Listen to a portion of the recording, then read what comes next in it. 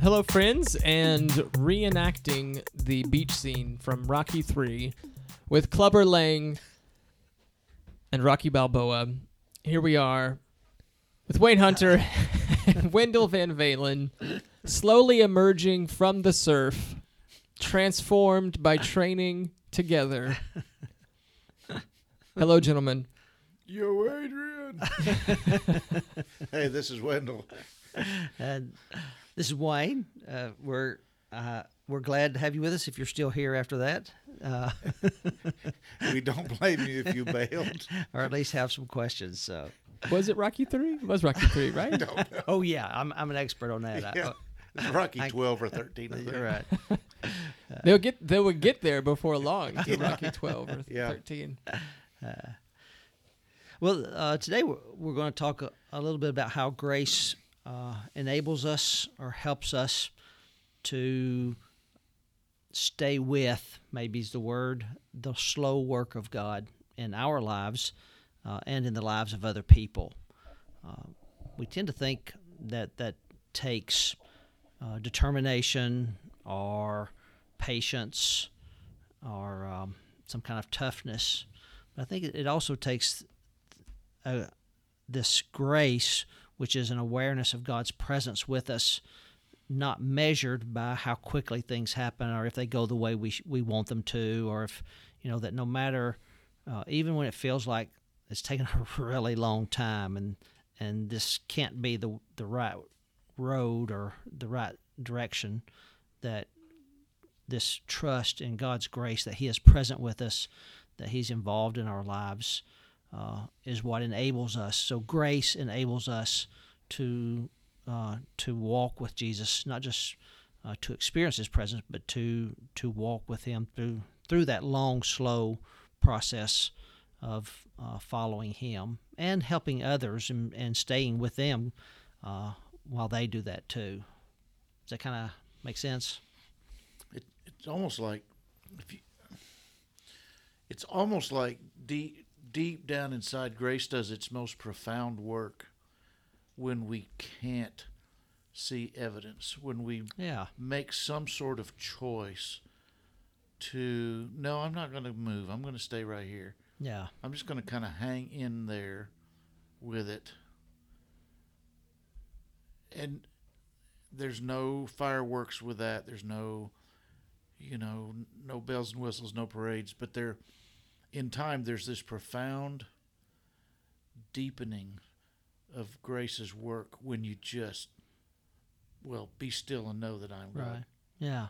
And it can't happen any other way. Right. You can't rush that. No. No. And a lot of times we think, well, what's the next thing I need to do to move this process along? Right. And grace says to us that this moment is what God is doing in my life. Sometimes silence is what God is saying. Yeah. Sometimes stillness is where He's taking us. I wonder why we're addicted to chronology. I wonder why we're addicted to the next. Yeah. It's almost like, I don't know, it's almost like a control issue. Okay, I got another peg I can hang my hat on. I've got another something I can put in my pocket and say, well, I got that, I've acquired that. Yeah.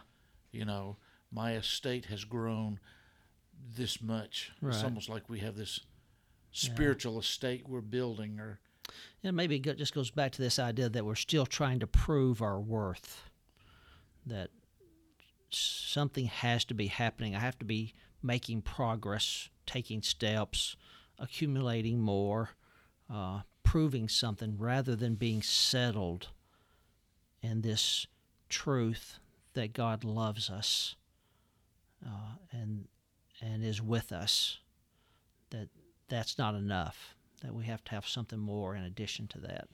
Yeah, we need God's love plus progress.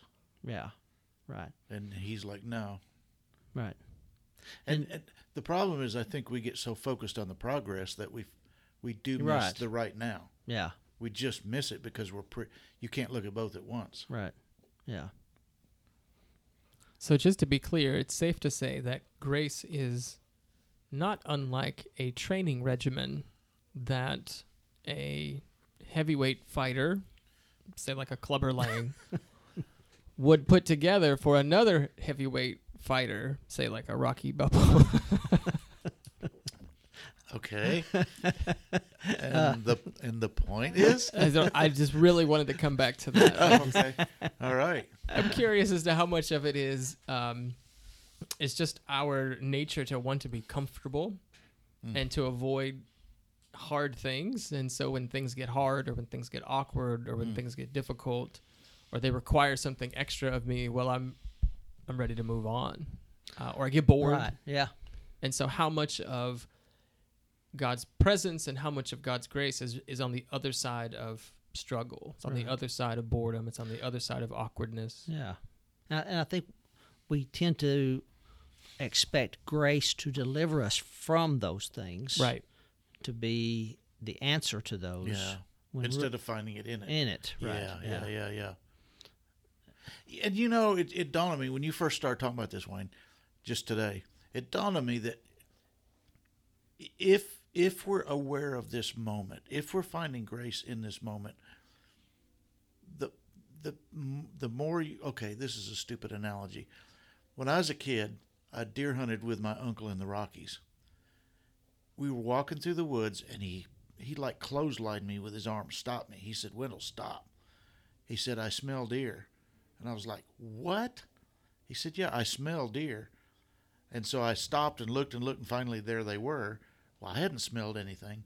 So over the years I've deer hunted, I can now smell deer. You don't smell like deer. No. You smell I can deer. smell them. Okay. And the first one I ever smelled was like 100 yards away, which is weird. But I had really honed in on that awareness. Right. I'd really, if my uncle can smell deer, maybe I can. Mm-hmm. So I started to really become aware of that and really focus on that. And lo and behold, and I taught my son that. Right. So he can do that now. So you're aware of what you see what you really concentrate on. You smell what you really concentrate. You hear what you know. That's good. And so to me, the longer you live in, the more time that goes by when you're actively living in the moment, I think you begin to see breadcrumbs and hints and you catch glimpses. Right. Whispers. Yeah. Yeah. But they don't become your focus. They just become confirmation. Yeah. Yeah, this is the way to live. This is the way. Yeah. Right. But it's no longer the big thing that you're looking for. It's the it's I know God's at work here. I know He's at work. Right. And I think sometimes we think too that this moment, if I can recognize God's presence in it and the grace at work in this moment, I can figure out what the next thing is or where it's going. Strategize. Right. Rather than this is what God is after. Yeah. Is this presence with us. That there's really this sense in which He's not really worried about building it towards something nearly as much as we think.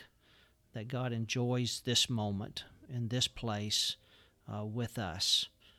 And His desire is for us to experience that, be aware of it, to wake up to this presence that is all around us. Mm. The smell of God's presence. Yeah. To pick up on that. Yeah. Well, confession. I don't like to travel. Don't know why. Just don't like to.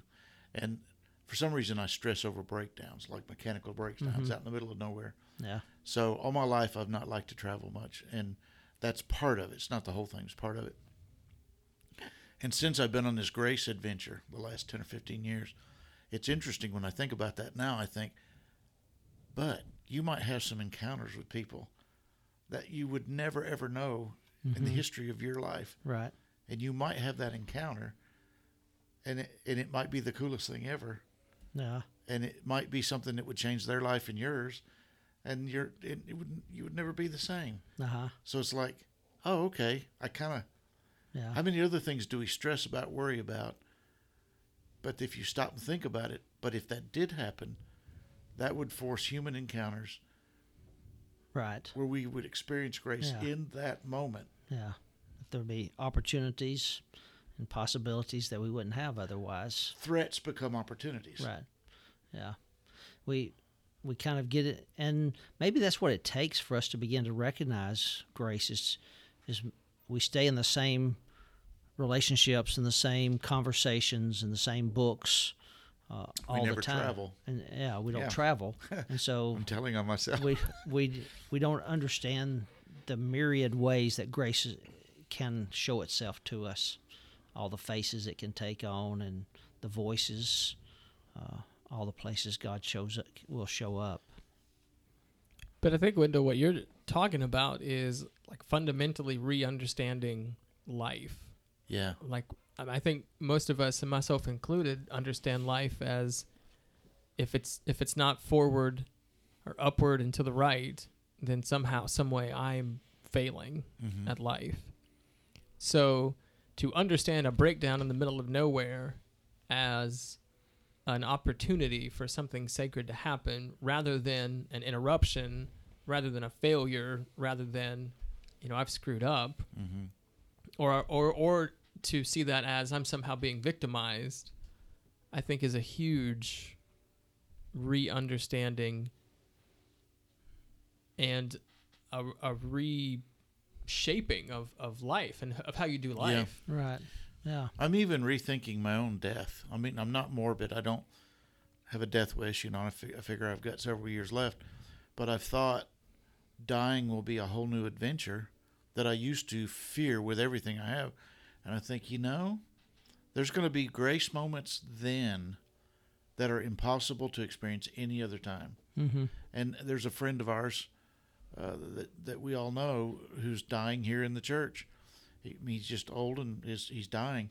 And he's exploring the possibilities of grace in his dying. Mm-hmm. And I'm sitting amazed. I'm thinking, I hope I do that. Yeah. Right. Yeah.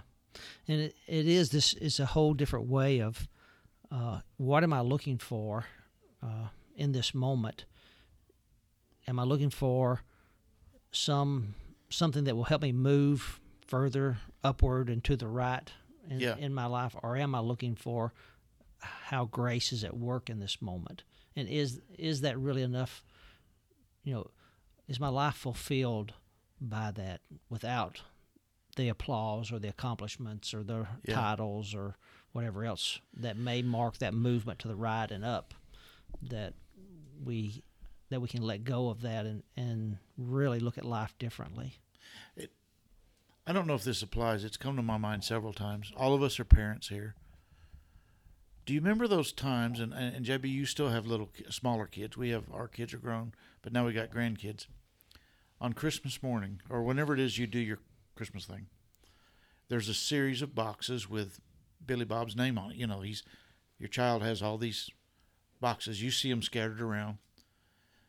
And you have taken great delight in what's in several of those boxes. It's when you purchased them, when you built them, bought them, whatever you did. And you're thinking, this is going to be so cool. It's just the look on their face is going to be, and they open the box and they look and they throw it to the side and they start scrambling for the next box. And you're like, ah. And I think from God's perspective, it's like, you missed it. Yeah. I've done all this. I wrapped it. I created this moment. Right. And you just ripped the package open, and now you're looking for the next package. Yeah. And so when you say look for grace in the moment, it's not just what is good for me. Yeah. It's like, what does this make God feel like? Yeah. Right. God is fully invested in this moment, and we're saying to him, well, thanks a lot for that, but there's another one with my name on it, isn't there? Right. Yeah. And he's saying, well, I spent years preparing that one for you. Yeah. So if I'm listening, and I appreciated your analogy about smelling deer, how do you cultivate that? Like, what you've obviously come a long way in your walk, in your faith, how you see life, how you see God. How do you cultivate the ability to smell deer or to sense the sacred Gotcha. in the moment. We've said it over and over. I let God love me the way he wants to. So that when I go to bed at night, I no longer say, how did I do today? I say, how did God do today? That's my focus, not me. How far did I go? Did I hurt anybody? Did I help anybody? None of that goes through. How well did I do at loving other people and God? None of that goes through my mind now. What I think about is, how did God do? Man, God was unbelievable. And when that happened, then my focus all the time is now not just on when I put my head on the pillow, but all throughout the day. What Wayne is talking about is, I want to find God in this moment. And I want to celebrate. I don't want to wait till bedtime to celebrate. I want to celebrate now in my spirit what God is doing. So when I see him active in somebody else, I want to call that out. Do you see what God's doing here? And a lot of times people are like, I didn't see that, but now I do. Yeah. So it becomes a mutual party. It becomes not just me. You're celebrating grace. Yeah. Yeah, and for me, that's how that works out. Is I just try to get in this habit of reminding myself that God is doing something all the time. Yeah. In every conversation, every encounter. And so I try not to think about what am I supposed to do in this moment, but what is God already doing that I can recognize and I can experience and share with this person that I'm with, or if I'm by myself, that I can share with God. Well, and in a sense, it is like a Christmas morning celebration for a child. Mm-hmm. Man, God, you got this for me. Yeah. You know, I never imagined that I would get this from you. Yeah. You know? Yeah. So it's pretty exciting. Yeah.